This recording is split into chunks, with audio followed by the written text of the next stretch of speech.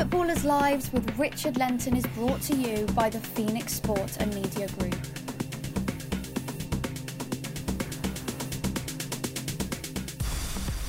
Hello and welcome to a slightly different episode of Footballers' Lives. Back in 2015, I'd just started working for a TV network called 11 Sports in Singapore, who were owned by the current Leeds United chairman, Andrea Radrizzani. Now, as part of our channel launch in August of that year, we brought Emmanuel Petit over from France for a few days to do some promotional work and also to make some television appearances. And also during that time, I sat down with him for an hour to talk about his life and career for a programme that should have featured on the channel, but for some reason never saw the light of day. Now, old habits die hard, old journalistic habits, that is, and for whatever reason, I also recorded that interview on an old dictaphone, a dictaphone that I thought I'd lost until it suddenly turned up last week in the pocket of an old suitcase that I was in the middle of throwing out. I had a listen, the sound quality's great, and even though it's not the normal podcast style, I think it's a really interesting piece. There are times, by the way, when the questions maybe don't necessarily follow in an order that you'd expect in an interview of this nature, but this is because I had to ask certain questions to fit certain narratives and sound bites that we were going to use as part of our content moving forward. So if you're not familiar with the inner workings of television and television recording, then this might offer some insights. Now, there's also some really emotional material in here where Emmanuel breaks down talking about the tragic death of his brother Olivier back in 1988. But here it is, Footballers' Lives with Emmanuel Petit, finally.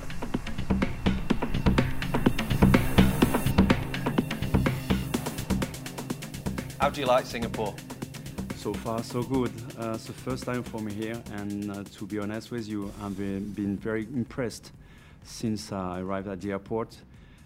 The city, the country is very modern, people are very welcoming, very kind, and very happy to be here.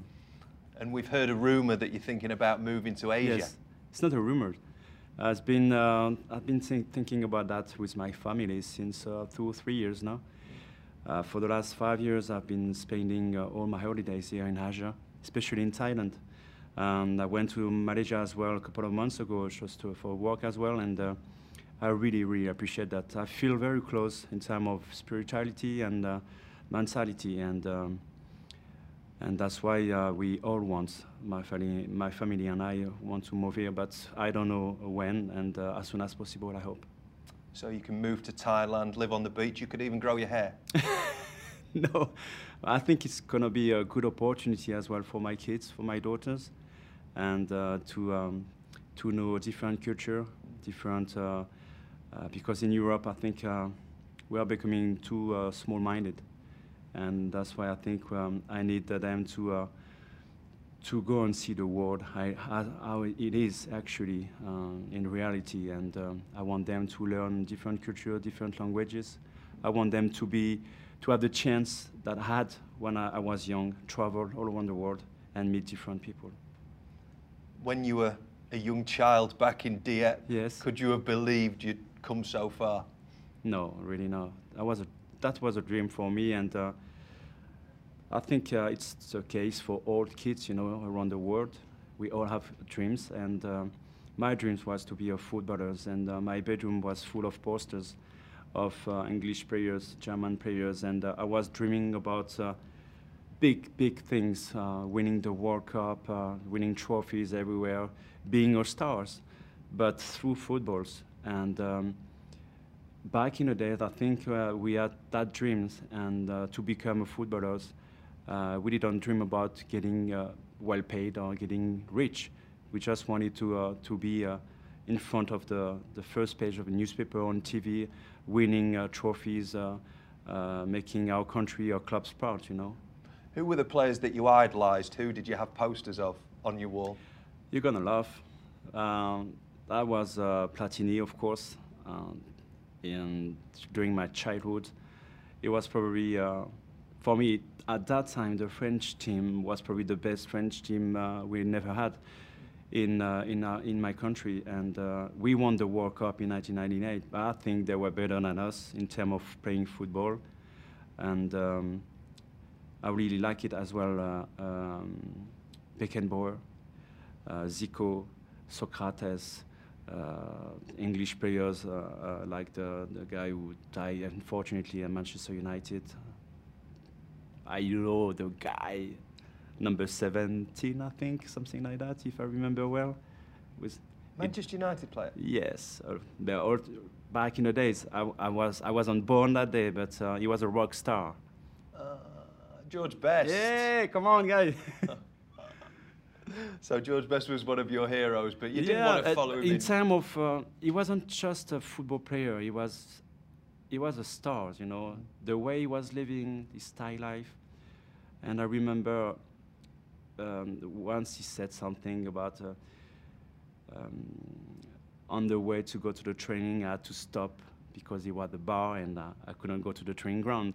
So, you know, it was a little bit rock and roll. Back in the days, I think we had some personality into football that was very, very strong, you know. Do you think that's lacking a little bit in the modern game because maybe it's all about PR and spin? Marketing, things like this. The image now is controlling the world, so everybody is very careful about his image, and that's why I think back in the days we get more freedom about that. Why did your parents call you Emmanuel? Have you ever asked them? My brothers, my oldest brother who died, his name was Olivier, and my second brother, his name is David. If you look very closely about those names, and it's typical of Catholic, you know. It's close to the Bible, things like this, you know. So Emmanuel, my day is the 24th of December. So you understand. Yeah. So I think my family we are very close, you know, about the church and things like this. Did you wish you could change your name after the famous film came out?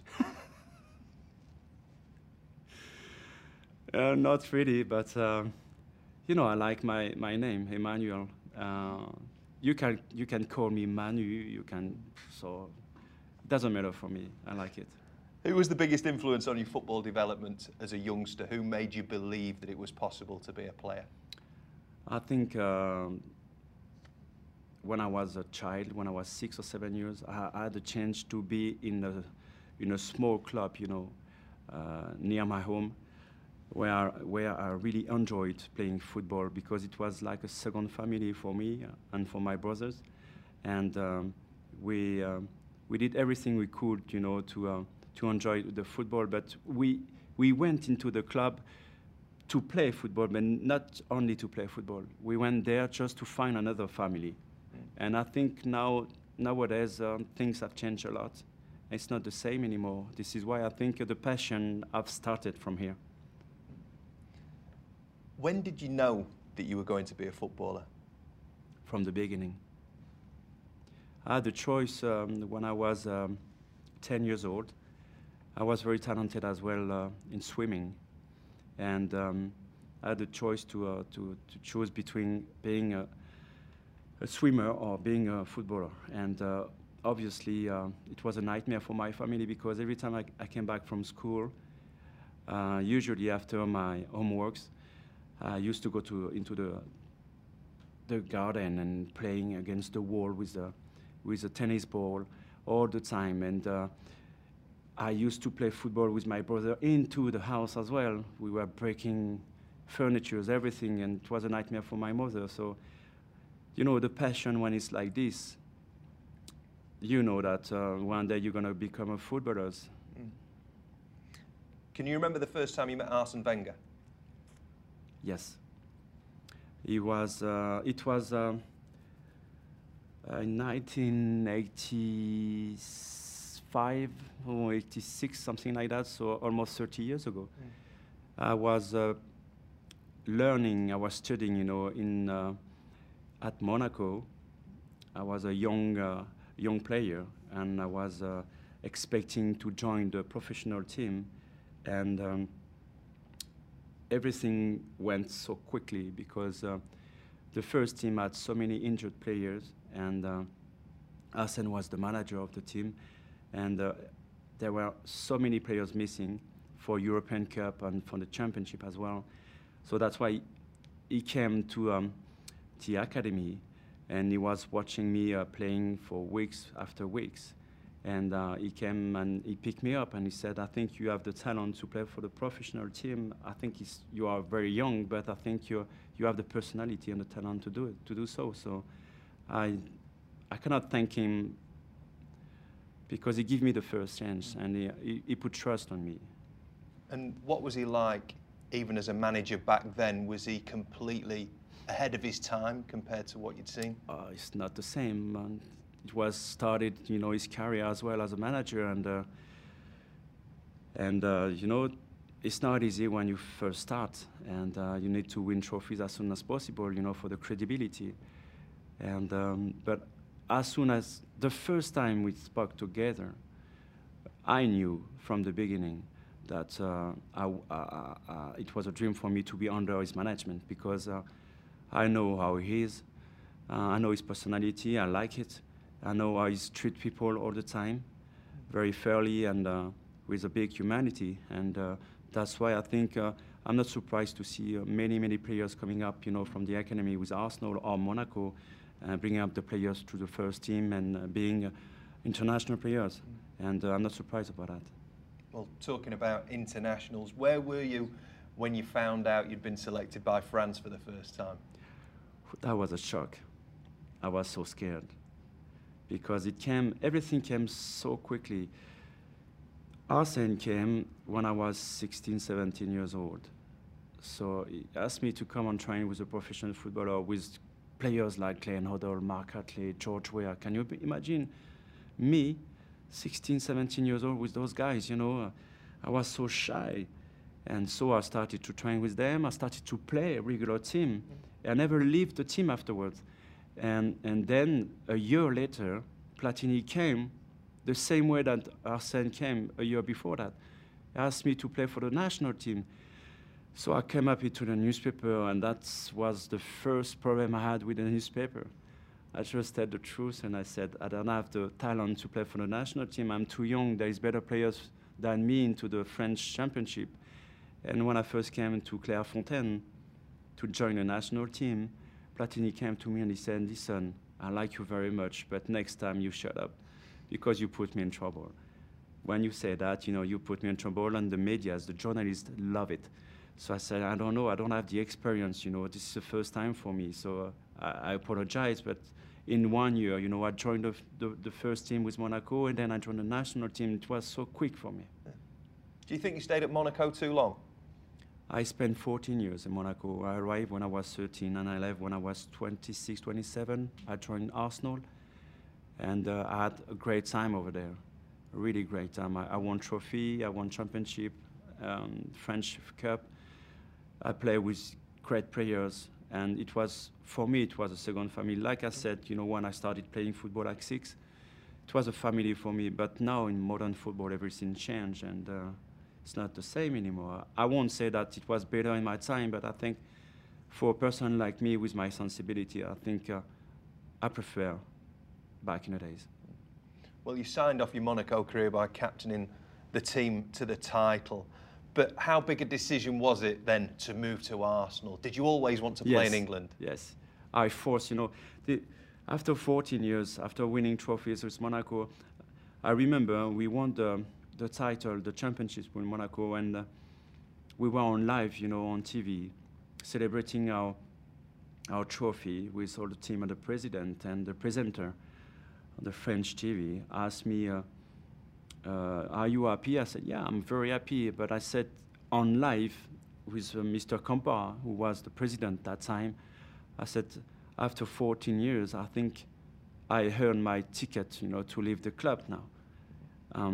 I was on my contract 2 more years, and I said to the president in front of the camera, I expect you to give me, you know, this ticket to leave because I want to leave. I need to live a new challenge. I wanted to go to England because I wanted to feel the connection with the fans and the public. In Monaco, you play always. You know, on the 3,000 or 4,000, 5,000 people in the stadium. When I see the passion in England, the communion, you know, the link you can have with the public, I always dream about that. And what were your first impressions of Arsenal and that dressing room that was full of big characters? Full of big characters, crazy people. The mentality, the culture is completely different. We were preparing games with rap music, rock music, everything. I remember Ian Wright jumping, through the bars, into the Highbury dressing room. I could feel as well the wood, the whole wood when you on the seat, with inscription of players who pass by, It's like history, It's like you're part of history, and you can feel, through the edge, into the dressing room, all the people that can.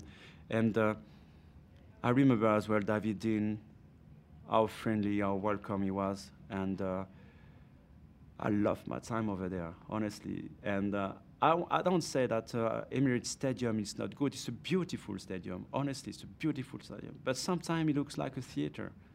And when I was playing at Highbury, it was like very close. You could feel the crowd and the public very close to you. And the passion, There were probably, 38,000 people. At Emirates Stadium, there are 65. It's almost double than that. But I think we were playing under more passion at Highbury.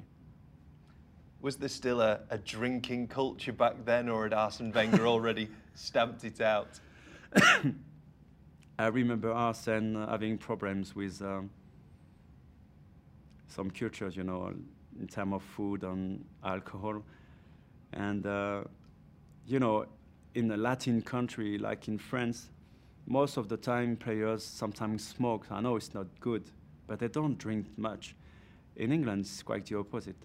When I first came over there, the Christmas party, things like this, or the party you do with the players, to make the connection between ourselves, I was a little bit surprised by the way they drink. So I have to handle it, and it's okay. Well, there is a phrase, when in Rome, so did you not just join in? What you say? Or did you change to fit in with them? Of course. That's why I think there is some rules when you are footballers. When you change your country, I think it's the same for every one of us. When you change the country and you go to another country, then you need to adapt to the country. It's not the opposite.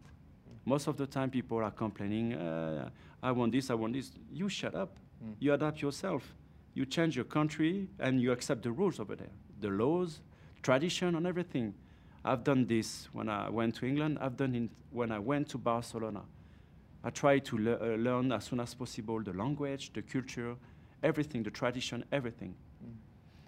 Did the old school players embrace Arsene Wenger's philosophy straight away, or did it take time? It took time. It took time because in terms of food, the beans and sausage, things like this, forget it. Now it's cereal, it's healthy food, chocolate bars, things like this, or Coca-Cola, things like this. You cannot do that anymore. And I remember Arsene screaming, sometimes after some players, asking them, what are you doing? This is not right. If you do that, you won't play. After 30 minutes, you will feel tired on the pitch. And for many things as well. And I think it brings more professional culture into English traditions. And how enjoyable was that first season at Arsenal? You went and won the double, Beautiful. 98. Beautiful. I could not dream for more, Winning the double at Wembley, especially with this team, when you look at this team back in the days, with David Seaman, with Steve Ball, Martin Keown, the psychopath, Tony Adams, how, the personalities he has, Nigel Winterburn, you see, or Tintin, Lee Dixon on the right flank, Patrick Vieira, Ray Parlour. Ray Parlour, oh, come on. Ian Wright. Do you remember back in the days, this game between Sheffield United Wednesday against Arsenal, the fight between Paolo Di Canio and Martin Keown. Every time he get pissed off on the pitch, his eyes change. And he was like this, like Spock, you know, Star Trek, you know, it took you like this, you know. He did it to Paolo Di Canio, and Paul Durkin was the referee.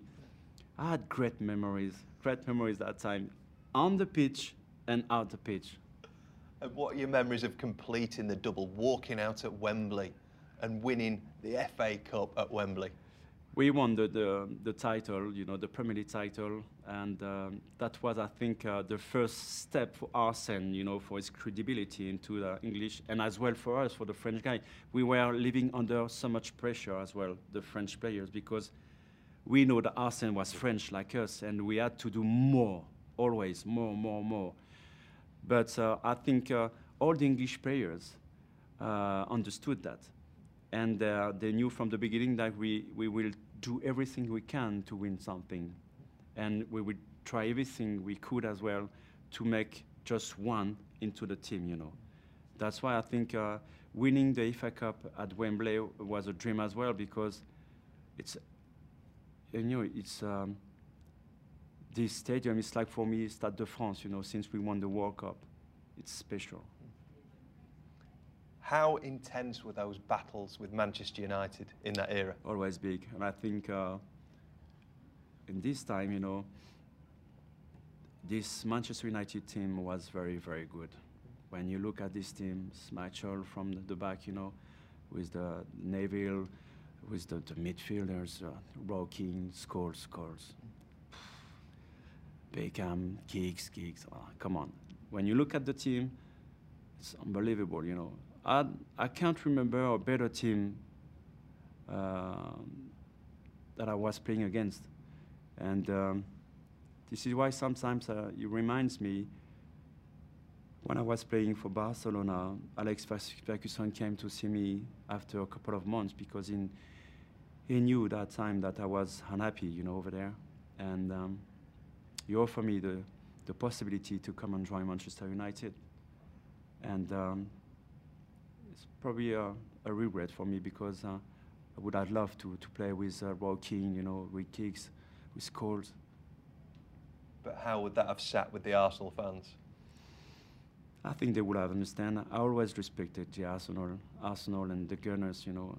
And I think every time they saw me, or when I come to the Emirates Stadium, I think they understand. When I left the club, I give 3 years.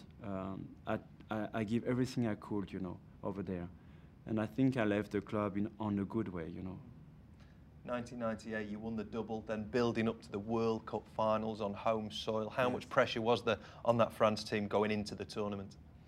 You know, in 1997, this season, 1997, 1998, was the best season of my career. I won the championship with Monaco.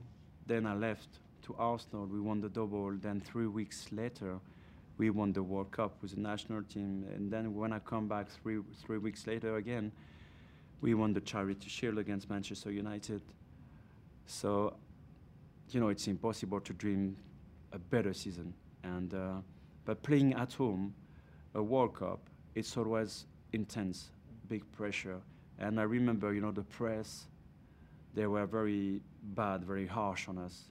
They were saying that we were nuts, we were a bad team with poor players, and we showed them that they were wrong. And I can understand sometimes the pressure from the press, but I think sometimes they should look at themselves sometimes in the mirror and thinking, am I going too far? But then you sailed through the qualifying group, you scored against Denmark, but then you only just got past Italy. At this stage, were the press with you, or were you still Not really. biting? I think the press changed because of the people. People change.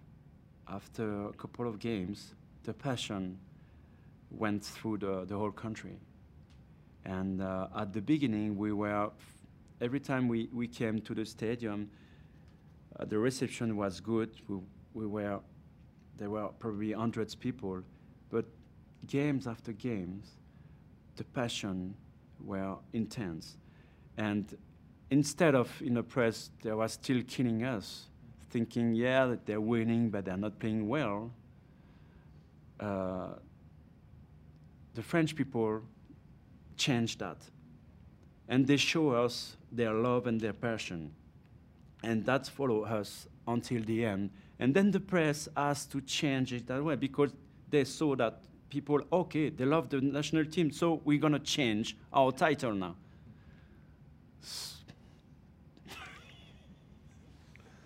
And before the final against Brazil, were you players aware of the situation surrounding Ronaldo? Yes. And what did you think we was heard happening? some rumors about, you know, video games, that he was playing he was spending too many hours in front of TV playing video games. But honestly, when you look at that team back in the days, how many great players in this team? They'll think, okay, Ronaldo is going to play. He's not sick, he's not injured, he's going to play. Maybe he's not really mentally, but he's still fit. So he's not the only one as well. There were many strong players, you know, into this team. So that's why I think we heard some rumors, but we didn't make any attention because we are focused on our team, on ourselves. That's it. Describe the feeling of scoring in a World Cup final.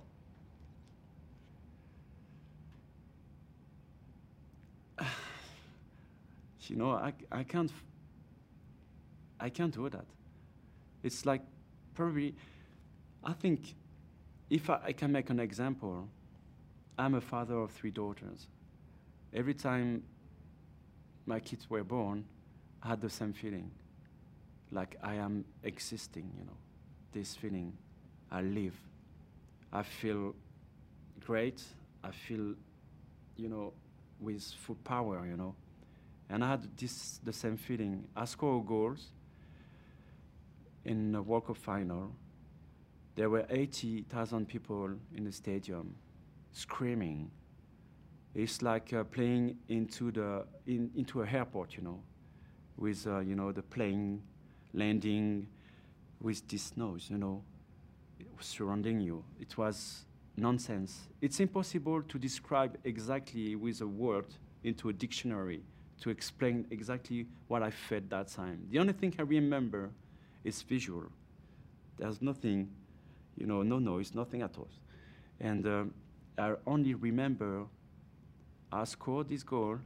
I went on the left flank of the pitch. Then I went onto my knees, and Patrick came to me straight away. And we were like this. This is the only thing I remember. I've got nothing else. Was that your greatest moment as a footballer? Of course. I think every player around the world would have dreamed the same things, you know. What did you do that night? We came back to Clairefontaine, and we've been following by hundreds of people, motorcycle, cars. It was unbelievable. And as soon as we arrived at Clairefontaine, it was dark in the middle of the forest.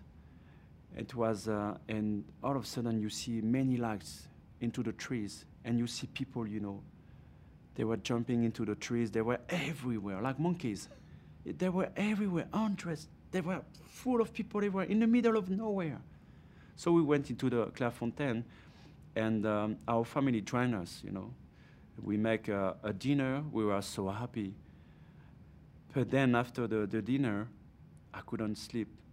So I went into my bedroom, and I thought to myself, okay, I'm going to watch a movie or something on TV. So I switched on the TV, and they were, hey, you know, we are world champions, with people screaming, crying, and you're like this. And it's strange, this feeling, because when you look at the TV, and it happens a few hours before, and you look at the TV and you think, this is not me.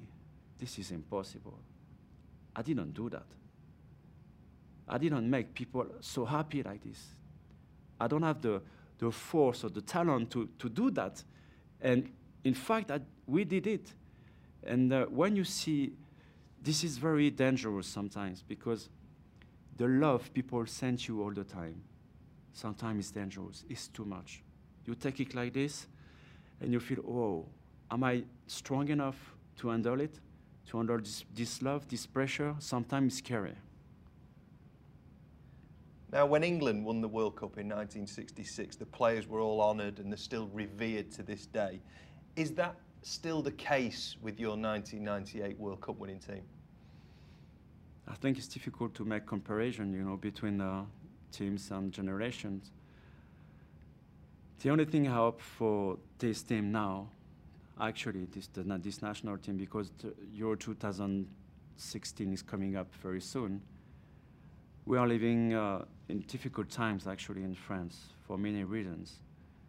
And the only message I want to send to these players, I know that some players feel a little bit upset about what press can say, what people can say about them.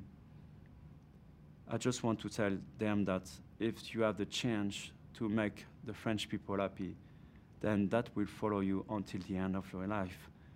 This is something that will go far away from the pitch, and that will make your country proud. So this is my only advice. Try everything you can to make people happy. Was the partnership at Arsenal with Patrick Vieira the best of your career? Patrick is Patrick. We were together 3 weeks ago for bad moments, for funerals of our friends with Arsène Wenger and Robert Pires. Patrick will be always my friend.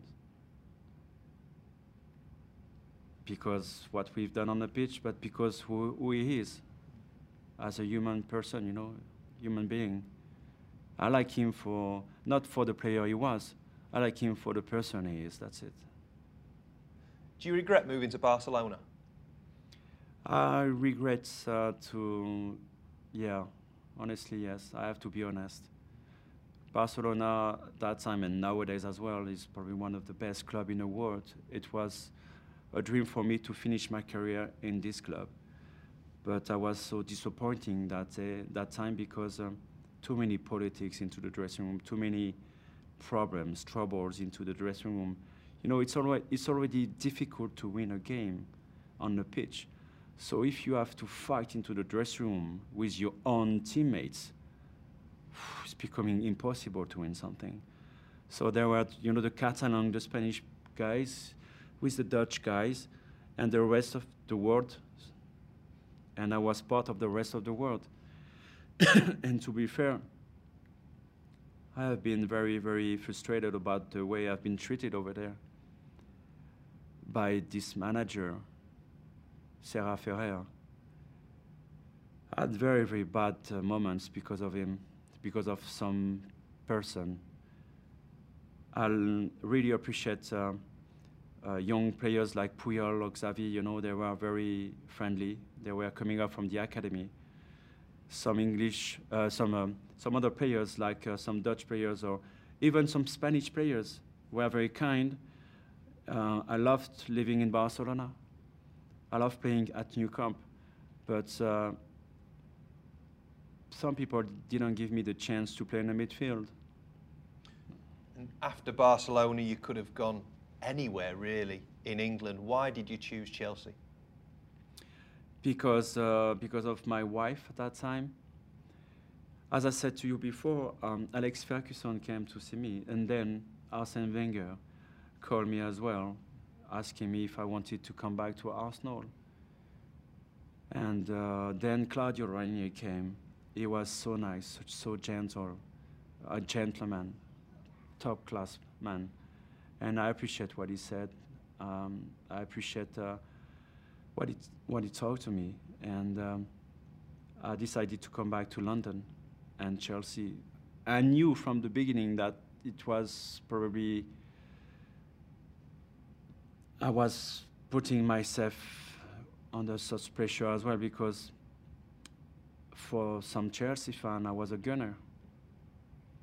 But I think I tried to do my best. I finished my career over there in a bad way, in very bad injuries.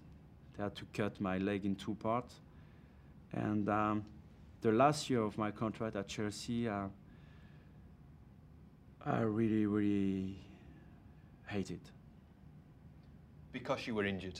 Because I was injured, but because as well, you know, I'm not naive, you know, I'm not stupid. I know how it is in our world. I know how it is in football, in modern football, you know. If you represent a value, then people are very careful with you. If you don't represent any more value, then... And what has this injury done to you in terms of your post-football career? How bad is it?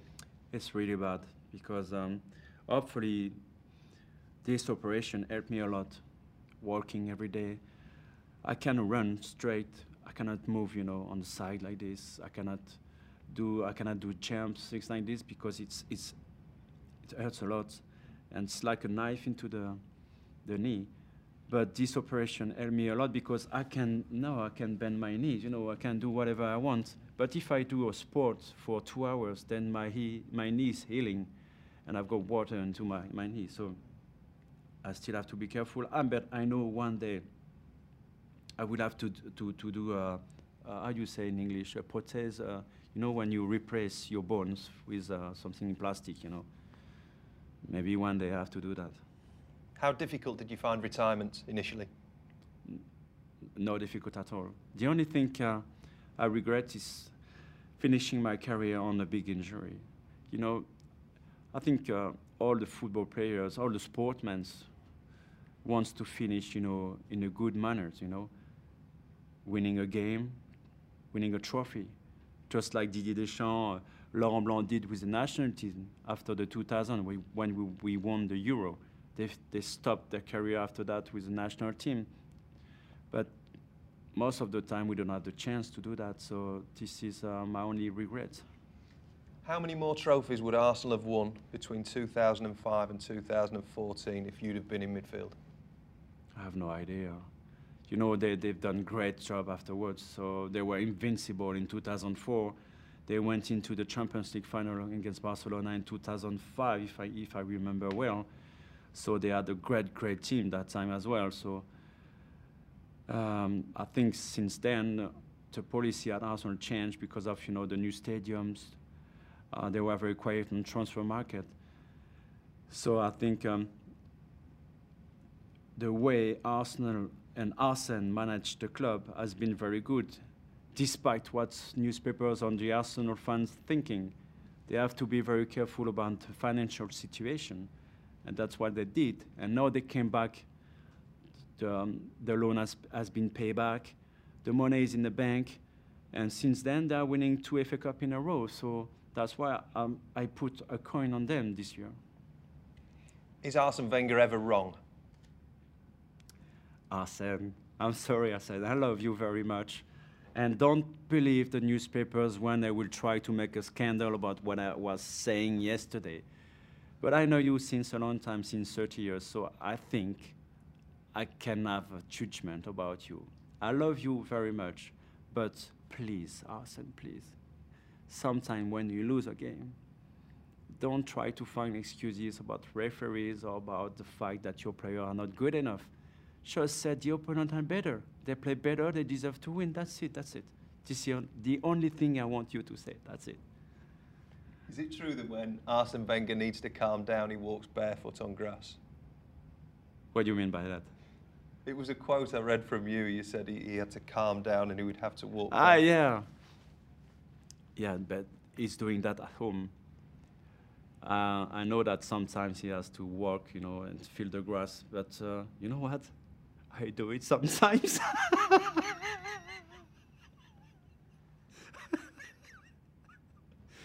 Yeah, I know, it's crazy, I know. Will you ever get rid of the ponytail? Never. You know why? Because of my wife. She said I'm too sexy like this.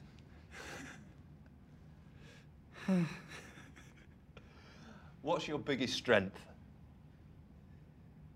My family, my kids. I'm 45, almost 45, and I had my first kid when I was a Chelsea player. I remember my first kid, Zoe, born the same day we played, the day before we had to play at Anfield against Liverpool. We drew 0-0, and I was the best player on the pitch that day. It's funny because for a long period, I could not imagine myself as a father. I thought I won't be able to handle, the pressure to have a kid. I don't know how to hold a kid. I don't know how to feed a kid. I don't know what to say to the kids. Maybe I'm not a good example for them. Maybe I would tell them wrong things. And I had my first kids when I was 32. So I wait a long time before that. And then I've got 3 daughters, and I live for them. What's your biggest weakness? This is why I don't want to be a manager.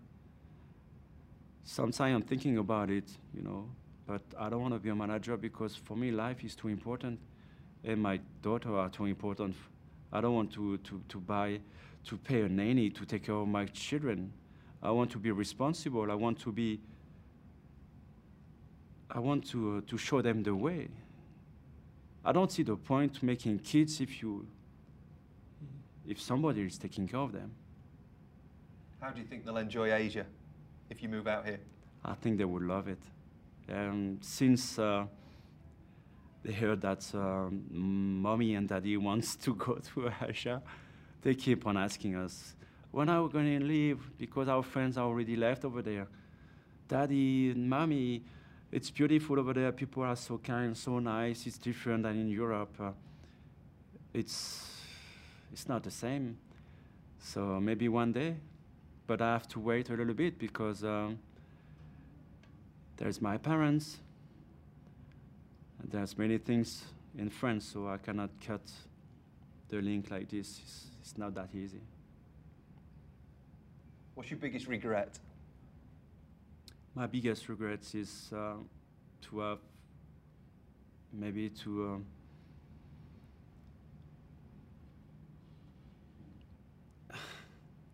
my biggest regrets is probably making people sad sometimes. I know I'm 45, I know I've made mistakes. I know I cannot return and try to change the past, but I take this opportunity every time to apologize about people I make sad, when I did wrong things. I never wanted to do that, but if that happened, I apologize for it. That's it. How close were you to your brother, Olivier? It was a shock when he died on the pitch.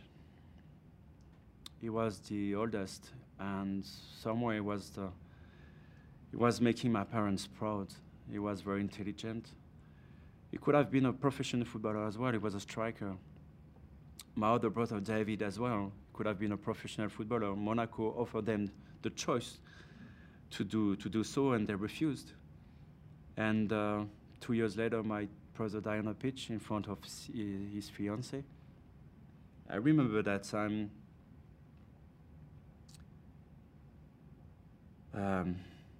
It was 17 years ago, and my parents, they came to see me at Monaco. We were in my friend's house. The phone rang.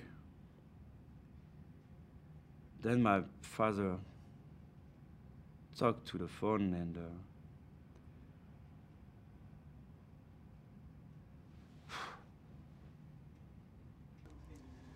I tried to do my best, to make them proud. This is why I tried to do everything I could, on the pitch. That's why, I don't know if you remember, but every time I started a game, I did the same thing on the pitch all the time. I always went into the same area on the pitch and grabbed some piece of grass, and just reminds me all the time the same sentence,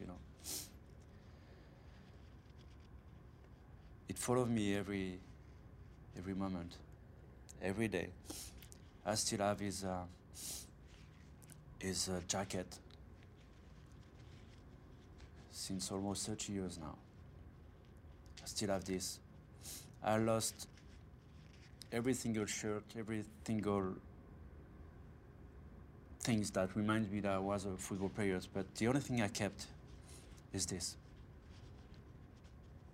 I know it sounds weird for people. I think maybe some people will laugh when they look at me like this, but when you lose somebody that you love, I think people will understand that. You may have noticed that the interview ended quite abruptly. I genuinely didn't know what reaction I was going to get when I asked about Olivier, but even though it was 3 decades ago, the pain is still so raw and almost tangible. It was heartbreaking, such a tough moment, and I actually edited out the vast majority of that section of the piece. It was very, very private and personal, the other stuff that was in there. Now, I'd not actually prepped Emmanuel for that question, which is something that haunted me for weeks after. I was really questioning myself over that decision. Definitely a regret for me, that's for sure. But I think what Emmanuel did as a player and how he's such a terrific human being would have made his brother very, very proud. I hope you enjoyed that. If you have any comments, then please get in touch via @RichardLenton on Twitter, and I'll be back next week with another edition of Footballers' Lives.